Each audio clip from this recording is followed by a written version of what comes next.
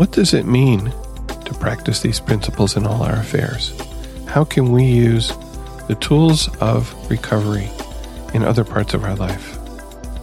Welcome to episode 201 of The Recovery Show. This episode is brought to you by Amber, Lucy, and Marianne. They use the donation button on our website. Thank you, Amber, Lucy, and Marianne, for your generous contributions. This episode is for you. We are friends and family members of alcoholics and addicts who have found a path to serenity and happiness. We who live or have lived with the seemingly hopeless problem of addiction understand as perhaps few others can. Before we begin, we'd like to state that though we at The Recovery Show may be in a 12-step program, we represent ourselves rather than the program. During this show, we will share our own experiences. The opinions expressed here are strictly those of the person who gave them. Take what you like and leave the rest. We hope that you'll find something in our sharing that speaks to your life. My name is Spencer, and I'm your co-host today. Joining me is Eric, who actually wrote most of the topic we're going to be talking about. Welcome, Eric. Good morning, Spencer. We want to start with a reading. This is from the Al-Anon Daily Reader titled Hope for Today, and the reading is from September 21st. Sometimes, as I struggle with the effects of having grown up with the disease of alcoholism, the path seems too difficult to travel. I forget that there are ups and downs to any journey, and I feel overcome with disappointment with my seemingly slow progress. Then my higher power reminds me of a history lesson I once learned, and I regain hope. An expedition of the Grand Canyon traveled along the Colorado River. Halfway through the canyon, the explorers encountered dangerous rapids. Some of the explorers were killed as the thrashing waters hurled them about. The others managed to get ashore, where they gathered their wits to assess the situation. Although the river ahead looked choppy and menacing, some of the crew decided to forge ahead. They felt they had traveled too far to turn back. The others decided to return home on foot. The explorers who went ahead faced dangerous waters for a short period, but the remainder of their journey was safe, calm, and beautiful. Those who turned back actually faced greater dangers, and they did not survive. This story reminds me how valuable it is to persistently move forward in the program. When the road ahead looks threatening and I want to turn back to my old attitudes and behaviors, I remember that I'm not alone on my path. I have the wisdom of a power greater than myself, the tools of the program, and the experience, strength, and hope of my fellow travelers in Al-Anon to support me. And the thought for today on this reading says, during bleak periods of my recovery, my higher power reminds me that the best way out is through. Eric, you want to say a little bit about why you chose this reading? You know, I was in a Thursday, my home group meeting. I was just paging through that book, which is the only book I think, well, not the only, but of the three daily readers is the book I don't possess. I was just skimming through it, and I came across that, and it just hit me between the eyes. It turns out that on that exact day, my daughter was hiking in the Grand Canyon. My 19-year-old had finished 60 days at Outward Bound in Utah. Very, very challenging 60 days with 4 or 5 different segments of her trip, including hiking, rock climbing, canyoneering, whitewater rafting. She got through it, not only got through it, but just completely engaged and absorbed it spiritually to the point where I was stunned by some of the things she wrote to me in a letter.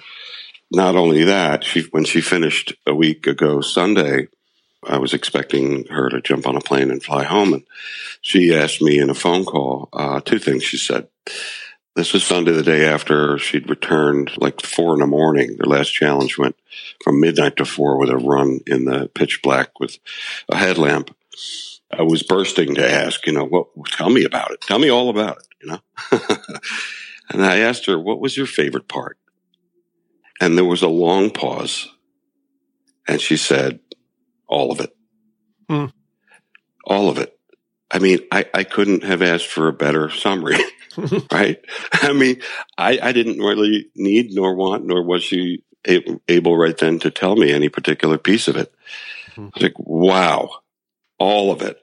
How about that for a lead-in for this topic, Yeah. Yeah, all of it. Everything. Good, bad, and ugly. And so... What's your favorite part of Al-Anon, huh?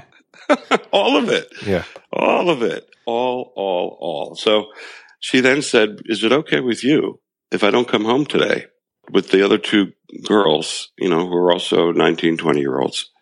we want to take an extra week and go hike and see the Southwest and go to the Grand Canyon. It's like, wow. So when I heard that, I actually found that share and read it. I was stunned, it was speaking to me as if it was written for me, about me in life. And my daughter at that very moment was in the Grand Canyon hiking. So incredible. I think you sent me a photo of her and her two friends standing on the rim of the canyon. Yes, I did. The topic for this episode in All Our Affairs comes from step 12, which states, having had a spiritual awakening as the result of these steps, we tried to carry this message to others and to practice these principles in all our affairs. So then the question becomes, how do we do that, I think, right? Exactly. That's the point. How do we take this stuff from the rooms and carry it around and use it? I have a reading here if you'd like Sure. me to kind of segue in with that. Well, there's actually a book, not surprisingly, called In All Our Affairs. And the subtitle text is Making Crisis Work for You. I think, most of us have lived through a crisis after crisis before coming into program and probably still do. And so this is a reading from that book. I don't have the page that this was taken from. It was sent to me by someone else. The title of it is Practice These Principles in All Our Affairs. And it says, Al-Anon doesn't do much good if I pick and choose where I'm going to put it into practice. The program works best when I embrace it wholeheartedly, give up my excuses, rationalizations, justifications, and work to make the principles a part of my daily, hourly life. Am I kind enough? Am I honest enough? Forthright, direct, dependable, reliable? When I'm making assumptions and judgments about another person's thinking, feelings, or motives, what is my motivation? Not kindness, I know that. Irritation and frustration can cause me to shift my thinking from an Al-Anon viewpoint to a selfish tunnel vision. When I'm seized with an urge to be rude or dismissive, do I have sufficient self-control to recognize that urge for what it is and step back long enough to understand that if I'm going to regret it, I do myself a favor if I choose another way? There's a lot in there. There is a lot in there. I like the questions, and I know that you had spent some time a couple weeks ago, I think, thinking about motives. And this question right in the middle of the reading, when I'm making assumptions or judgments, what is my motivation? Right. I think that one is a key question for me to help me practice the principles, because it's one of those pause questions. When I ask that question, I almost have to pause. And I have to look inward and say, why am I doing this, or why am I wanting to do this, or why am I thinking this way? That's when I start to use the tools. That's when I start to practice the principles, is when I can take that pause and look. And I thought that one way to approach this question might be to look at a few examples of the ways that we have maybe recently used some of the principles of the program. I'm going to put you on the spot and let you go first. Yeah, for some reason, this entire topic has, seemed huge for me. Kind of my opus or Magna Carta of 7 years of recovery. I led for a month at a Saturday morning meeting. And surprisingly, as I often do, I choose the topic that we're going to use in a show, in an episode.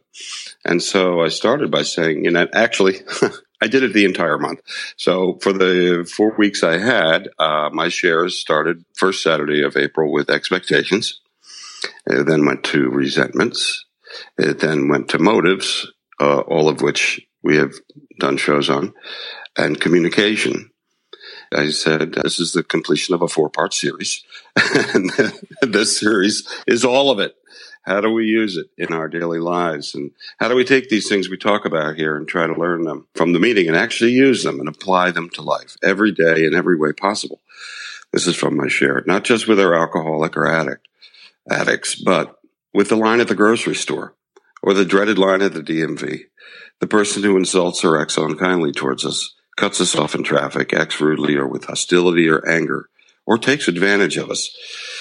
So, again, a lot in there, a lot in this whole subject. My head was spinning. I had so much to think, I woke up with an emotional hangover. That's a joke. Okay, you got it. I had so much to think. I got you. Yes. Yeah. I've been thinking all week. I woke up today with emotional hangover. Yeah. I actually did. I woke up with a headache because this thing has been kind of swirling around for a week with me. I'll give you some examples. And again, the examples are the line at the grocery store. Early on, I pretty much had a sponsor from day one. I think I've mentioned this before. I viewed it as he took pity on me.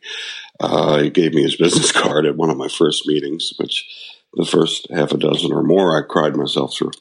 He suggested something to me one day because I was just trying to work harder, thinking I could solve the problem if I worked it to death, just squeezed it so hard and worried so much that the problems would go away if I concerned and consumed myself with them so much. Well, that didn't work at all.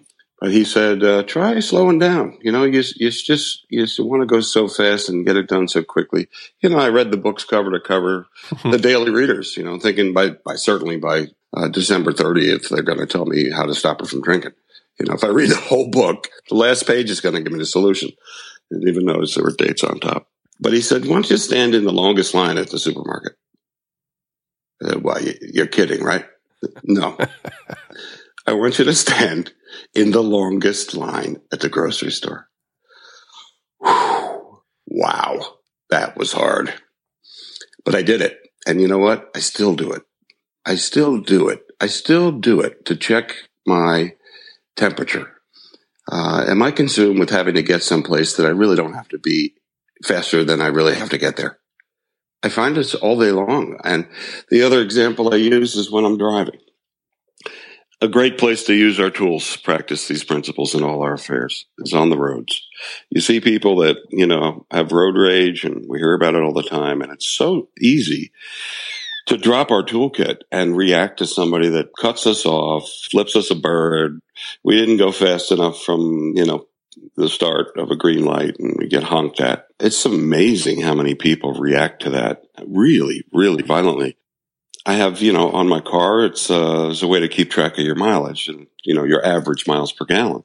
Mm-hmm. And I look at it all day long, not always, but, I check on it now and then. And if I'm getting 18 miles or 16 miles per gallon, I'm not having a mindful day.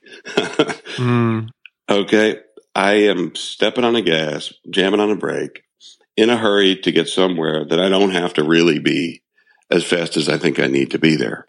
But the beauty, and I don't call it MPG. Years ago, I renamed it. I used the acronym. I love acronyms. I called it Mindful Present Guidance. So I zero it out and I start over, and I see how long I can get 28 miles per gallon. That is a really, really helpful tool for me. I slow down. That's the point. I slow down. Well, those are two examples that came to mind. I have lots more. I have lots more.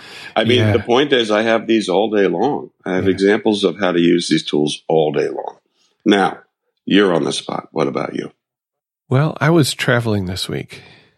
And actually, I think the whole process, just if I think about it for a moment, illustrates how I'm mindful about what I do, how I consider not just sort of what I want in the moment sometimes. I had been suggested by one of my colleagues at work to attend an afternoon meeting in Washington, D.C. on Tuesday. Okay, so that's about an hour and a half plane flight and all of the other things that go with traveling, getting to the airport ahead, going through security, waiting to get on the plane, waiting to get off the plane, traveling once I get to where I'm going, actually attending the meeting, and then doing all that in reverse. When this sort of thing comes up, it feels like, oh man, I don't know where I got this expression from, but a long hike for a short slide, which I think those of us who grew up in the north with winters where there were actually snow and hills we could sled on may relate to more closely than maybe somebody in another part of the country or the world. It was a topic that was related to stuff I've been working on for a long time, and I wanted to sort of see where other people that had been working on the same sort of thing were thinking and where they were going. So I said, okay. So then comes the question of travel, making plane reservations. Do I stay overnight? Et cetera, et cetera. To put just a little more complication on it. I have cousins who live in the Washington, D.C. area that I have not seen in actually quite a long time, at least a decade, I think. So I thought it would be really nice to be able to see them, and hey, maybe they could put me up for the night and save me a hotel. But this all came up very suddenly, and so I texted my cousins in the morning. Turns out one of them I had the wrong phone number for. I was texting his old landline from when he used to live in New York City like 20 years ago. So that one didn't go anywhere. And my other cousin works as a teacher and so didn't see my text till the end of the day. And I felt like I had to make a decision about buying tickets before then. And so I thought about sort of all of the aspects. Like, I really would like to see my cousins. It would be fun to stay with them. But if I did that, then I'd miss at least half a day of work the day after flying back. And staying overnight has hassles. Having as it turned out, 21-hour day from when I got up at 3:30 in the morning Tuesday to when I got back in bed at 12:30. Is that a 22-hour day? No, 21-hour day. 12:30 in the morning, Wednesday morning, Tuesday night. That's a hassle.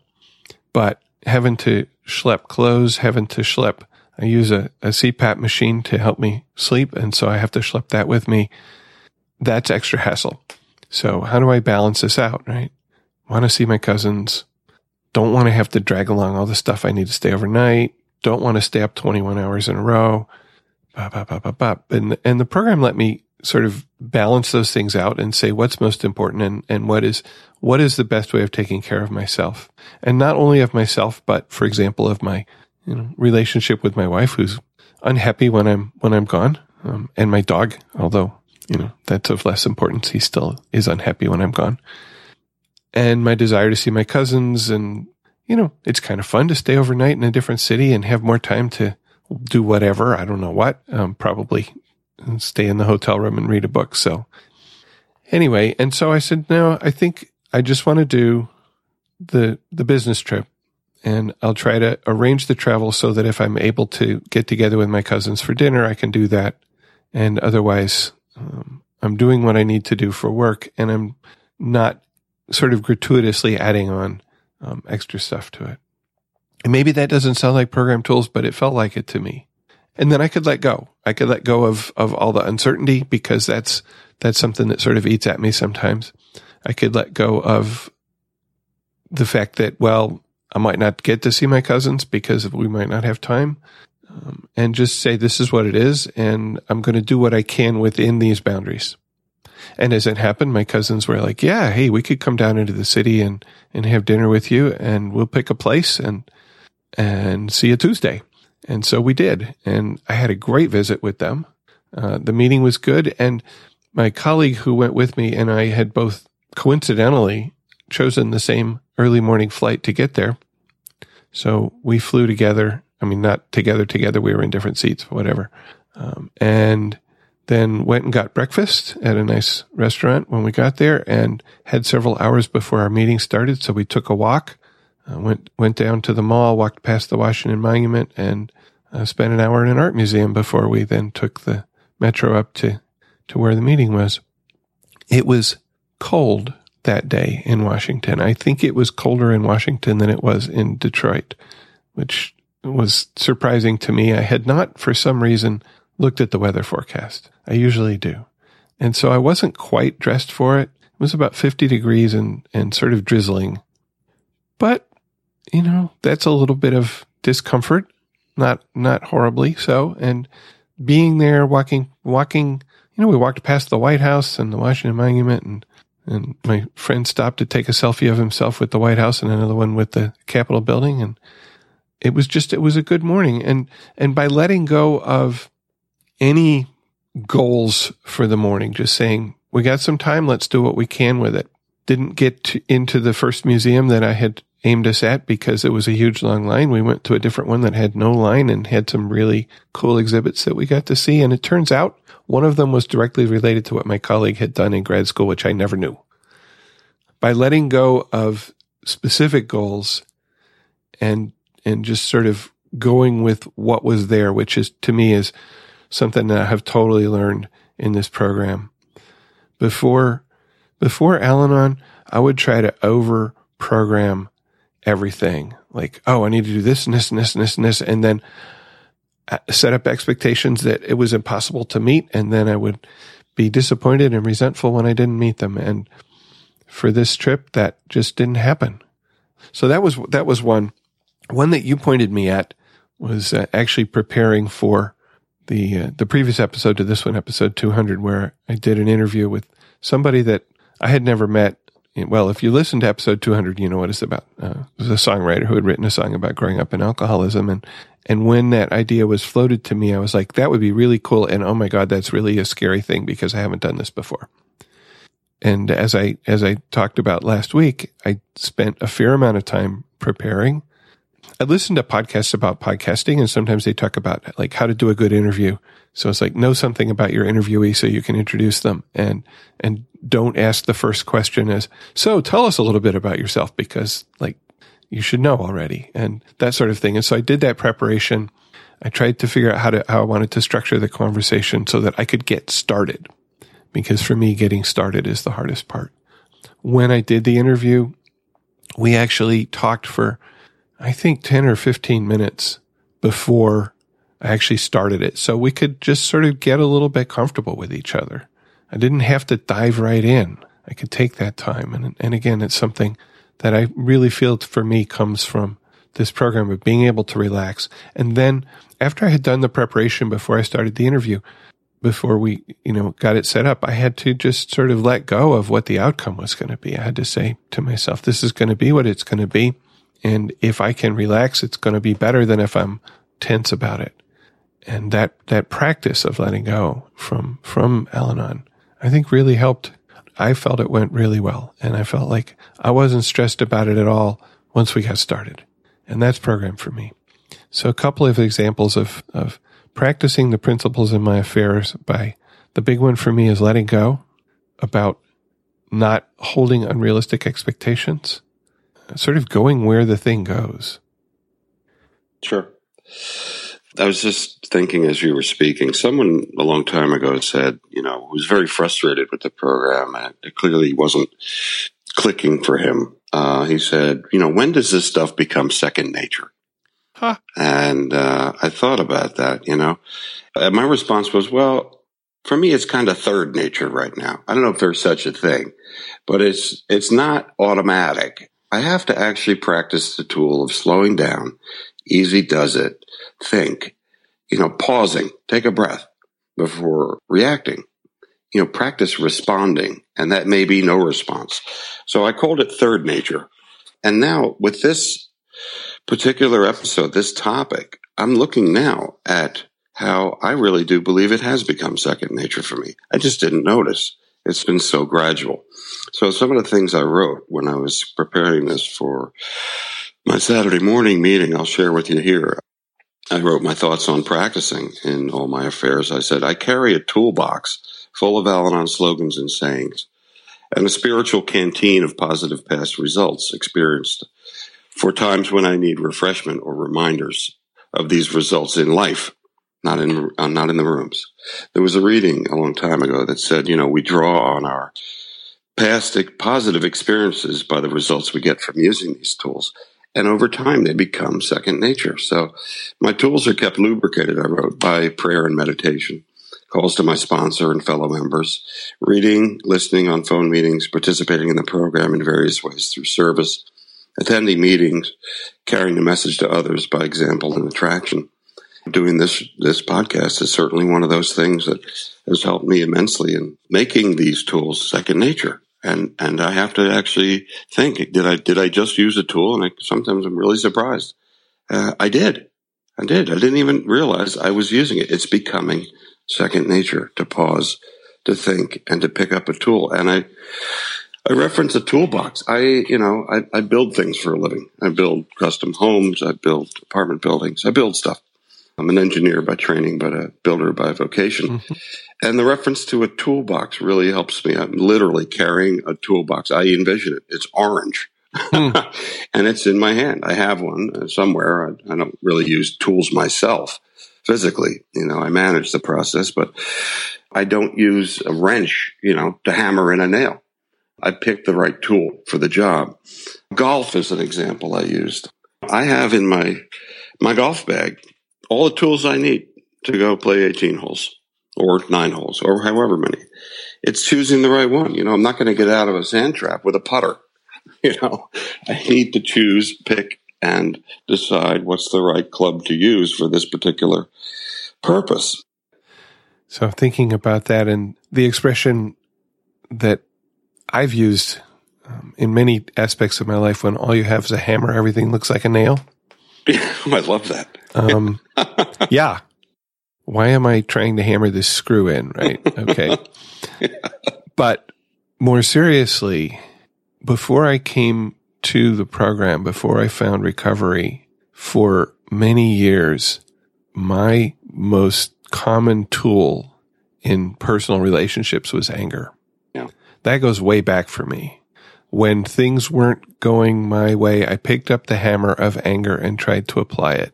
Didn't always work very well. In fact, I would say it didn't usually work very well, and very possibly it didn't ever work very well. I mean, sometimes I managed to bash my way through whatever was happening to where I thought I wanted to be, but I left a lot of damage along the way, broken emotions and damaged relationships. Just finding new tools, finding the tool of letting go, finding the tool of compassion, finding the tool of pause and try to understand, gave me, a screwdriver and a wrench and whatever. I mean, to carry that analogy. But when that hammer of anger, as I say, it might have smashed its way through to a desired place, but it left a lot of damage. And I have better tools now. Yeah, I don't try to, polish the glass with a jackhammer anymore. So anyway, that doesn't work, does it? No. I really kind of looked everywhere in our program for use of the tools, and a lot of them, in life, or many of them in life, came from the concepts and traditions. If I could pick any given day, I could probably find a use of one of the concepts or traditions in dealing with people in life and business in particular. Mm-hmm. One of the examples that came up was my business partner and I were speaking about a project, and I said I'd done this, I checked on that, and he had also done that and checked on it with the same person. Mm. And he got very frustrated, and he said, look, why don't you just stay out of it? I was doing that. And that's double-headed management. We were both trying to do something without consulting to each other about whose job it really was. So we worked through it. And I said, well, why don't you do this? Or why don't we talked about it and we decided, let's put it better that way, that he would do this and I wouldn't, and he would follow it, so that we avoided service responsibility is balanced by carefully defined service authority, and double-headed management is avoided. That's concept 11. It works, and it worked for me. Second nature. I didn't know I was using it at that time, and it worked. Another from the traditions is, attraction rather than promotion. And I don't know if that one was, participation is the key to harmony. I was in a job interview years ago, and going even further back, 2 years ago, and it was a very serious job. I mean, it was running projects for this hedge fund. They have their offices right locally here in Connecticut. They need someone to manage the process of expanding their offices. This is not small. This is 100,000 square feet of office interiors that they wanted to renovate or move people around and shuffle. And after, 6 interviews, some of them with 4 or 5 people in a room being recorded with cameras. And the guy said, how do you feel about working with a group? I mean, do you dictate, or do you take advice, or how do you manage? And I said, well, I listen to what people have to say, because participation is the key to harmony. It just came out. I'm like, wow, it's becoming second nature. And that is one of the concepts of service. It's 3 or 4. I don't remember exactly which one. I found your list. It's concept 4. There you go. Yeah. I'll give you another really cool example of this. And it was about a year ago with my mom. She's had Parkinson's for a very long time, but it's not progressed to the point where that has been what has kind of disabled her as much as it's just age. She's 89 and her birthday's in July, but it was probably, let's see, a year ago, maybe February, let's call it. And I called her one day, and she's got some dementia and losing her memory, as you could expect. And she was very upset. And I said, "What's wrong?" And she said, "Nobody called me." And I said, "Well, what do you mean?"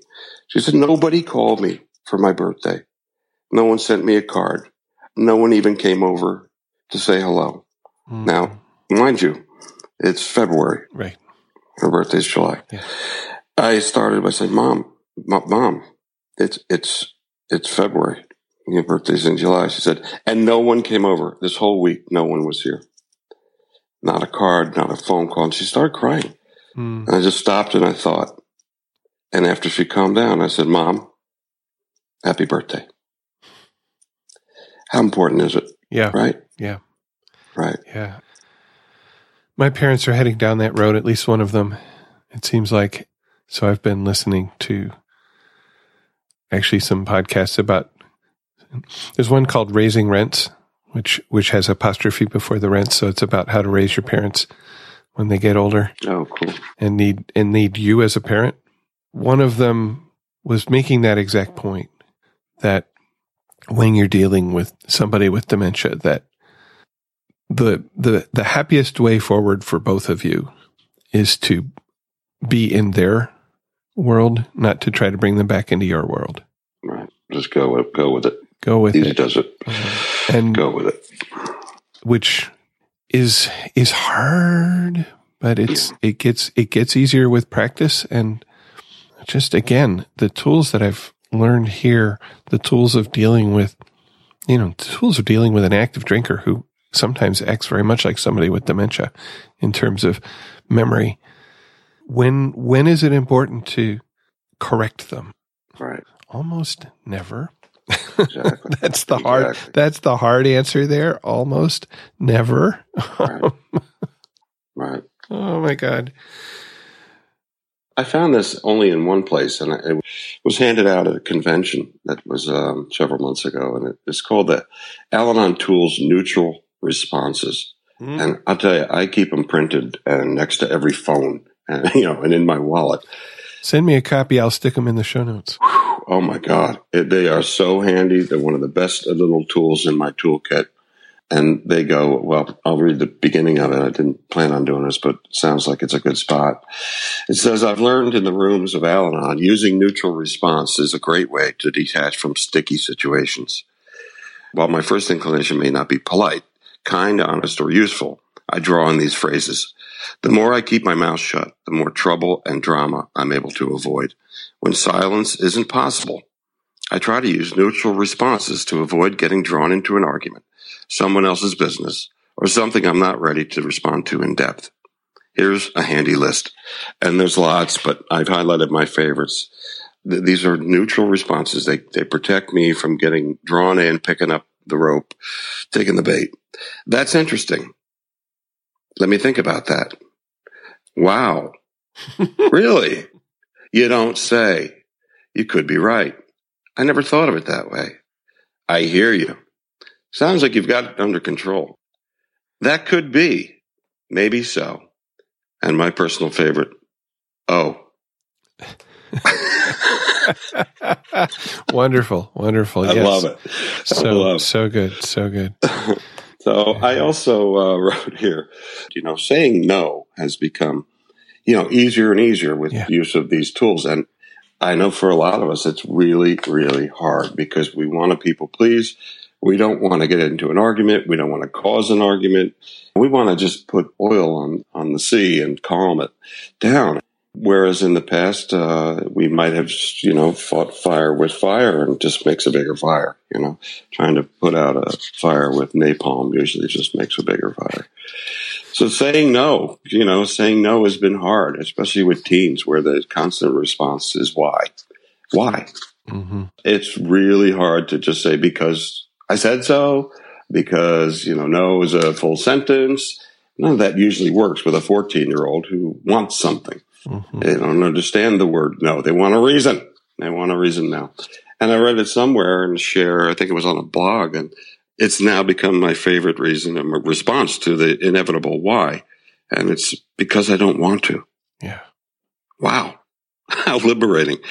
So I wrote that, when I do use the principles, I'm better equipped to pause before I react. In the past, reacting to my alcoholic or most any stressful confrontational situation usually resulted in my regret or resentment or embarrassment or worse. When reacting rather than thoughtfully responding or choosing not to by use of neutral responses, I don't have to unring the bell. I don't have to try to put the toothpaste back in the tube. Once it's said, I can't unsay it. And the result I wrote is I'm more serene. I'm more compassionate. I'm calm, in control of myself, my emotions, my temperature. And I can exercise patience, self-care, ease, and grace. And I used to, a long time ago, think of my emotional status as, when I came in, it was an EKG. It was you've seen the needle on an earthquake. That's the way my emotions were all day long, just constantly on edge, constantly in fear, on the verge of panic, worry. And when I use the tools, and I'm finding this more and more, that I am serene. I can stay calm and in control of my emotions. Yeah. I can exercise self-care. My amplitude, I said, of my emotional EKG has lower highs and higher lows. And my internal wavelength expands, the distance between the feelings of high and low. And there's a great phrase, I think it's from a poet, which is in our books. And it says, I no longer fear the storms, for I've calmed the seas and I've learned to sail my ship. Mm-hmm. Yeah. Or something along those lines. Yeah. So when you were talking about neutral responses, I remembered an incident that I'm sure I've recounted on the podcast, but I was telling my cousins because one of them asked, they asked about my kids, right? And we ask about each other's kids. And I said, yeah, and there's this funny story about when my kid, how my kid ended up in Colorado. It was the story about getting the phone call from this child saying, hey, I'm going to drop out of grad school and go sleep on my friend's couch in Colorado and find a job. Excellent idea. So inside my head was like, what the? Okay. What came out of my mouth was, tell me more. Beautiful. And my cousin looked at me and said, how did that happen? Yeah. Wait. Who said that? I said, tell me more. Yeah. And my response was 10 years of Al-Anon. There you go. That's where that came from. Yeah, that came from 10 years of Al-Anon, 15 years now. But what that response did was it gave space for my child to elaborate on their plan and to find out that there actually was more of a plan there than I'm going to throw away everything and go sleep on my friend's couch. And it kept peace between us, and my emotional EKG didn't have to ratchet up as high as it would have if I had actually reacted verbally to that first statement. And part of it is knowing this kid and knowing how they talk about things and how that the first thing out of their mouth is not necessarily the whole story ever. And that's probably true for most people, but in particular this one. Yeah, that was absolutely using the principles in something other than, the alcoholic situation for sure. I've got a share from a listener, Emily Spencer. My first 6 months in Al-Anon were easily spent trying to use the tools to cope with the chaotic alcoholic in my life. But I quickly came to see how the tools that we learn in the program extend far past the alcoholics in our lives. I started using the program heavily at my then job, which was a very chaotic place full of very chaotic people. I discovered that I did not have to prevent a crisis, that I didn't have to intervene in things that were not my business, and that I didn't have to take on things that I wasn't asked to do. The stress alleviation was immediate. When I stopped trying to control everything in my office, suddenly the load lightened off my shoulders. I have since changed jobs to a more fulfilling opportunity, but I can still use my Al-Anon tools with my coworkers and management. I use Al-Anon every single day when people speak to me, and a little voice pops in my head that says, "You should insert your opinion here. You know what is best for them." No, I don't. I can stop, use one of the slogans, and know that I don't know what is best for anyone, and let my and their higher power take the lead. I could go on about how I use the Al-Anon tools in my daily life, but I will end with this. The Al-Anon program has shown me that it is possible to live a life that is not ruled by fear and chaos. And while I am not always successful at it, I strive for it every day. And when I do struggle, I know where to find the tools that I need to succeed. Thank you once again for this amazing resource that you produce. It helps me on my road to recovery, and I'm grateful for it and you, Emily. Yeah, she says it pretty well, doesn't she? Yeah, really well. You know, I was reminded of something just now that somehow ties into this, and I don't know where it's from. I think it was from a movie. But there was a scene in a movie or a book or something about a lawyer, I think it was a lawyer, who has a client come in with this dire situation. And he said, this is going to ruin me. I mean, it's going to put me out of business. My life is going to be in total chaos and disarray. Can you help me? The lawyer said, sure, I can help you. He said, oh my God, thank God. He said, but my fee is going to be $100,000. It's $100,000. Yeah, that's my fee. I said, well, look, if it saves me from this total Armageddon, then okay, I agree. The lawyer picked up the phone, called the other party, spoke to him for about 3 minutes, hung up the phone, and said, I resolved it. I said, what? So yeah, I resolved it. You're off the hook. I said, oh my God. I mean, wait a second. $100,000? I'm going to pay you $100,000 for that 5 minutes worth of work? He said, no, you're going to pay me $100,000 for the 40 years of experience that it took me to settle that in 5 minutes. Yep. That well of experience is something that I got to remember. I am putting, positive coins in that bucket every day. And I do have the ability to use these tools. And the more I practice them, the more I cultivate them, the more they are becoming second nature. I just didn't realize it until this week when I started thinking, how am I going to put together a share in all my affairs? Well, you know what? I've got them all day long. I just needed to notice. Yep. It's amazing. So we could probably go on with lots more examples, but yeah, we sure could. We've been talking for a while. Okay. And I've been sort of thinking over the examples that I shared and thinking, what are the tools or the groups of tools that I use most often that have been most important to me?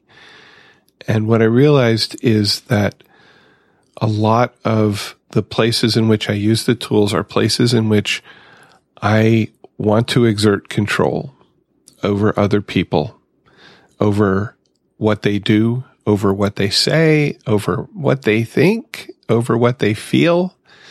And that the tools of the program that have been most important for me in alleviating that desire to control are the ones about letting go, about the how important is it, which is a different kind of letting go, detachment.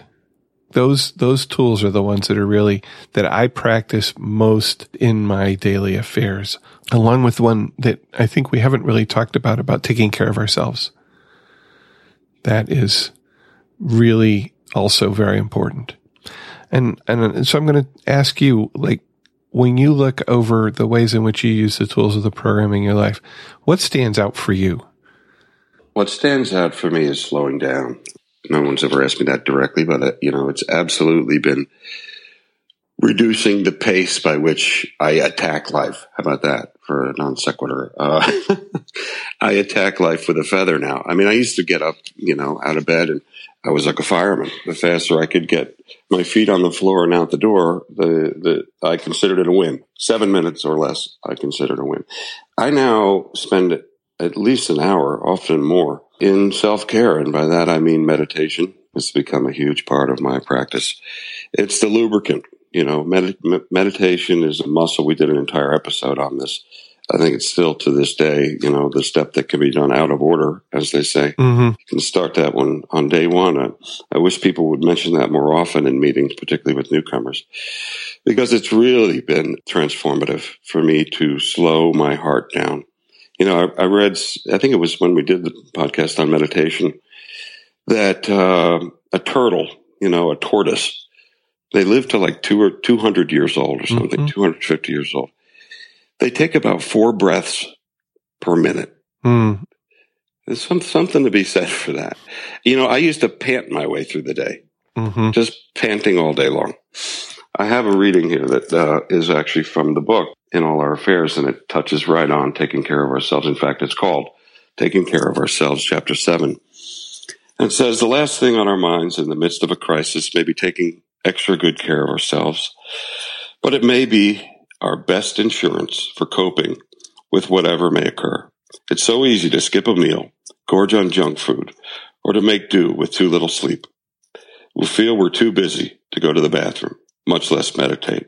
We're too busy for a meeting or to take 5 minutes for ourselves. We can wait forever to be in the mood for physical exercise or to find the inspiration to pray. Alcoholism is a threefold disease: spiritual, emotional, and physical. Not only for the alcoholic, but also for those of us affected by someone else's drinking. When our circumstances lead us to ignore our spiritual, emotional, or physical needs, we invite this progressive disease to take over. If we act as if our needs are unimportant, we subtly teach ourselves that we are unimportant. That's why many of us have found that it is crucial to be diligent about taking care of ourselves, especially during stressful periods. No one else can do this for us. Taking care of ourselves may mean setting realistic goals and manageable schedules. 10 major accomplishments may be easy to achieve in one day. Getting out of bed might reflect our best efforts on another. I'm going to close with another reading here. This is from the book In All Our Affairs. It's chapter 10, Love and Forgiveness. And thanks, Eric, for suggesting this. Al-Anon is a program of hope. It shows us a way to become students of life on life terms. We start to recognize the opportunities for growth hidden within every situation. We learn that it is possible to find serenity within ourselves even when surrounded by chaos. As an old Chinese proverb observes, if I keep a green bough in my heart, the singing bird will come. So our first musical selection here, which is one that you suggested, Brandon Heath with Give Me Your Eyes. You want to talk about it for a minute? I went to a program about 4 years ago, maybe 5 ago now, that was for, intended for people that were kind of stuck in whatever. It happened to be on the campus of a large recovery treatment facility, and it was generally for loved ones who had others in treatment. And it was a 5-day, 6-day, really immersive program. Wow. And you used people and props and anything in the space. At the end, your kind of graduation ceremony was to act out what you fear most. Mine was pretty obvious to me at that moment. I won't go into the details of my situation. Well, maybe I will. I had one daughter in the corner screaming, as I used a person in our group of 10 or so to represent her. And she was in the corner screaming, I'm dying, help me.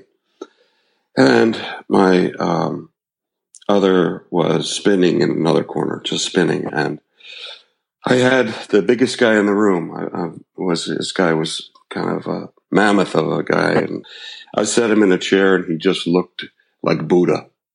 And he just sat with a face of serenity, and he was representing to me serenity. And then I put a woman laying on the floor in front of him, and she represented my alcoholic, and I couldn't get over her to serenity. I couldn't step over her. I was stuck. She was a wall, and it was incredibly powerful. Mm. Anyway, everyone had to go through this, and at the end, it was just so cathartic. Everyone was crying.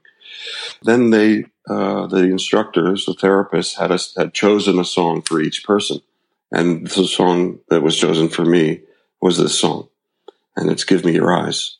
And it says, some of the lyrics say, look down from a broken sky, traced out by the city lights, my world from a mile high, best seat in the house tonight, touch down on the cold black top, hold on to the sudden stop, breathe in the familiar shock of confusion and chaos, all those people going somewhere, why have I never cared?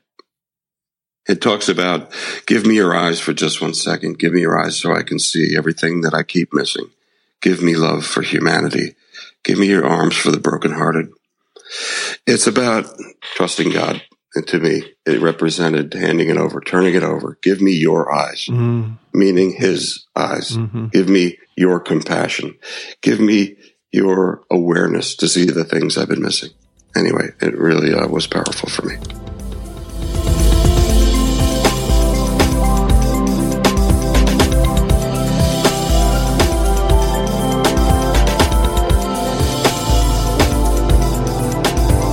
In this section of the podcast, we talk about our lives in recovery, what's happening in our meetings and in our lives this week. And wow, I kind of feel like we've already touched on a lot of that. Maybe wrap it. I'll touch on a couple of things here. So I think it was 2 weeks ago in a meeting. Is that right? Yeah, it's 2 weeks ago in a meeting. After the meeting, some of us were talking, and one of the newer members of the group asked about working the steps in what we call an AWOL group, which stands for A Way of Living or A Way of Life. And it's a small group. In the way we work it here, for the steps, it's a small group who commit to get together on a regular basis to learn about the steps. And the way I've done it is actually working the steps typically from the book Paths to Recovery, which has a really nice set of questions for each step to help us work through them. And this person was interested in starting a new group, and I said, yeah, I really encourage that. I've worked the steps twice in a group, and it's been really helpful to me. And she said, would you be willing to help us form such a group? Like, oh, damn, I opened my mouth there, didn't I? Open mouth, step forward to volunteer. And, so when the program says, please, you say yes. And I said, yes, I would. If you maybe can help find a group of people who want to do this, then I would be happy to work with y'all.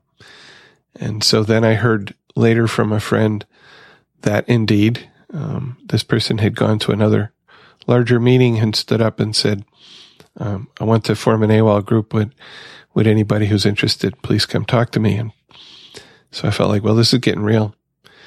And so the next Sunday meeting, I talked with the person briefly, and we're moving forward, and it looks like it will probably happen. And thinking about it, it's been at least 5 years since I really formally worked the steps. It's probably time to do that again. So it was my higher power speaking up and saying, here's the thing. Why don't you think about doing this thing? And me saying, yeah, you're right. Thursday, my home group, I mentioned topic was hope. But I again co-opted the meeting for use of myself and did in all my affairs a share on that. But it tied into hope, obviously. Saturday, yesterday morning, was a meeting where I did the topic in all our affairs, and some really great feedback and shares, and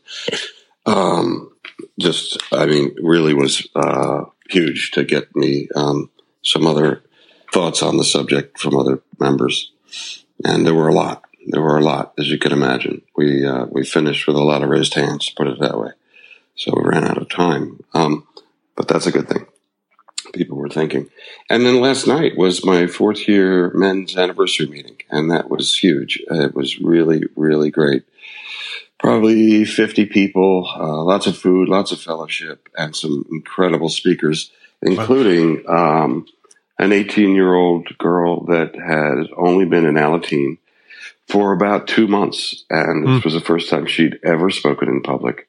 She was there with her Alateen sponsor, who spoke first, which I love having Alateen sponsors if we can at anniversary meetings to try to, find their experience, strength, and hope, and hopefully attract other people to volunteer for such an incredibly important position as being an Alateen sponsor.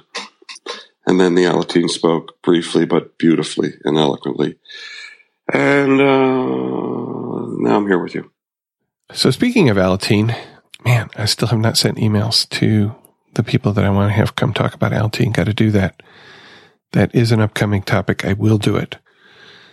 And another one that I'm getting some shares on from y'all, and thank you for sending them, is this concept of being the sober parent. How do we support our children in a relationship where our spouse is still active in their alcoholism or addiction, and how do we best support them? And the flip side of that, I've been getting some great shares from people about being in Adult Children of Alcoholics program and what that program has done for them. So we got those topics upcoming.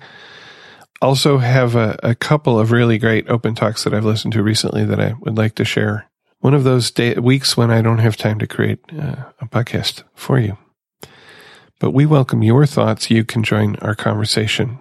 Please leave us a voicemail or send us an email with your feedback or questions. And Eric, how can people do that? You can call and leave us a voicemail at 734-707-8795. Call right now, 734-707-8795. You can also use the voicemail button on the website to join the conversation from your computer. If you prefer not to use your voice, you can send email to feedback@therecovery.show.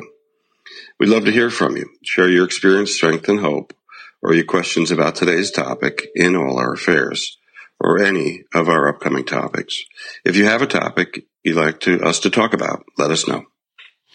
And you can get all the information about the show at our website, which is therecovery.show. Includes notes for each episode, an occasional blog, and links to the music and other things we talk about during the episode. Those will all be in the show notes. You can visit our contact page, which is at therecovery.show/contact, for details on how to share your experience, strength, and hope in the podcast, by phone, by email, etc. And second song, also you picked this one, Eric, Living in the Moment by Jason Mraz. Yeah, boy, talk about a positive example of recovery. I don't know if Jason Mraz is in program. He certainly sounds like he is. This song is just full of hope and happiness, and it says, if this life is one act, why do we lay all these traps? We put them right in our path when we just want to be free. I will not waste my days making up all kinds of ways to worry about all the things that will not happen to me. Living in the moment, living my life easy and breezy, with peace in my mind, with peace in my heart, peace in my soul. Wherever I'm going, I'm already home, living in the moment. Those lyrics, I will not waste my days making up all kinds of ways to worry about all the things that will not happen to me. Yeah. That's, wow. Like, that was my life. That was my life. Okay. Hello. Well, except that I was wasting my days making up all kinds of ways to worry about all the things that would not happen. So, rocking back and forth and going nowhere. Yeah.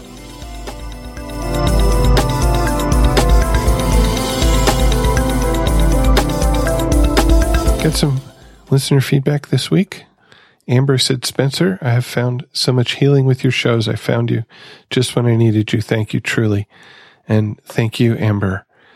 We got a voicemail from Carrie. Hi, Spencer and everybody. This is Carrie from Texas. I just wanted to call and say, actually, I don't know what it is.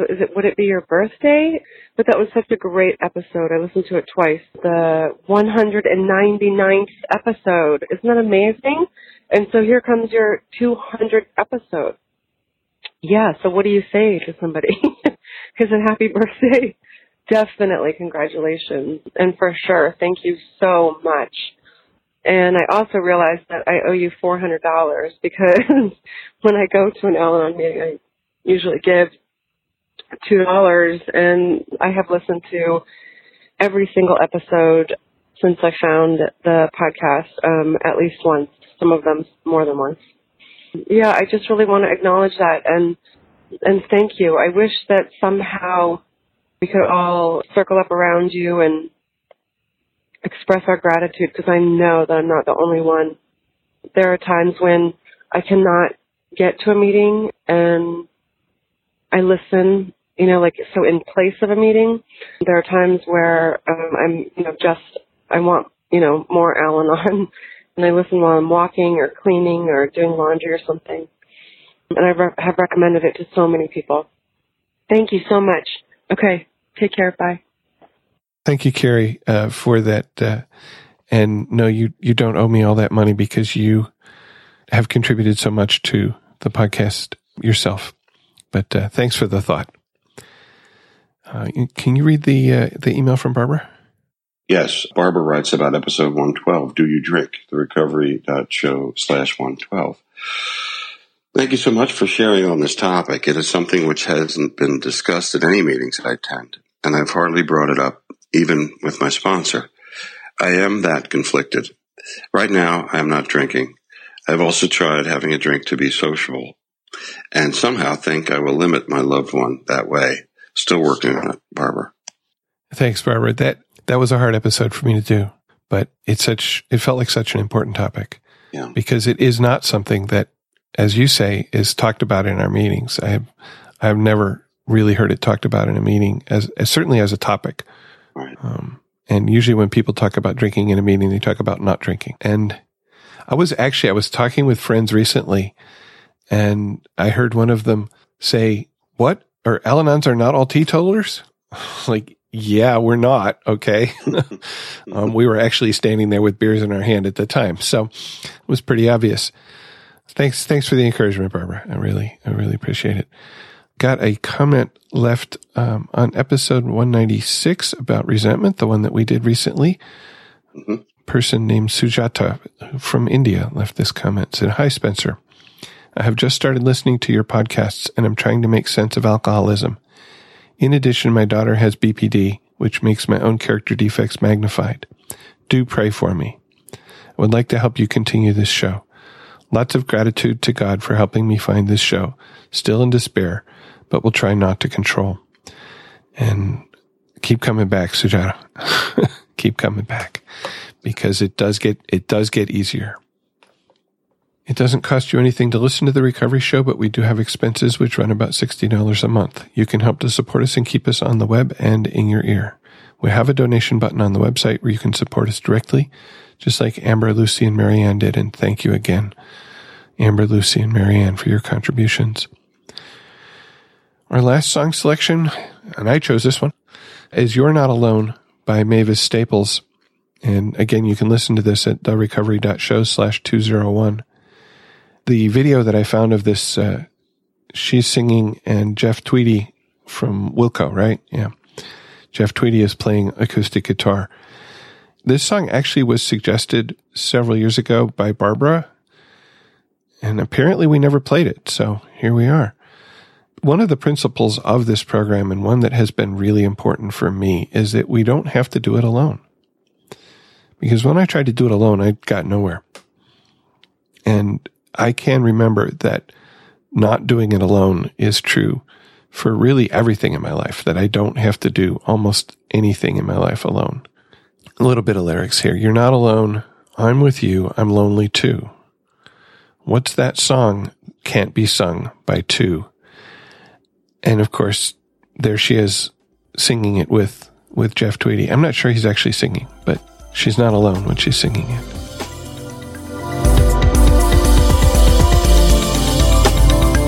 Thank you for listening, and please keep coming back. Whatever your problems, there are those among us who have had them too. If we did not talk about a problem you are facing today, feel free to contact us so we can talk about it in a future episode. May understanding, love, and peace grow in you, one day at a time.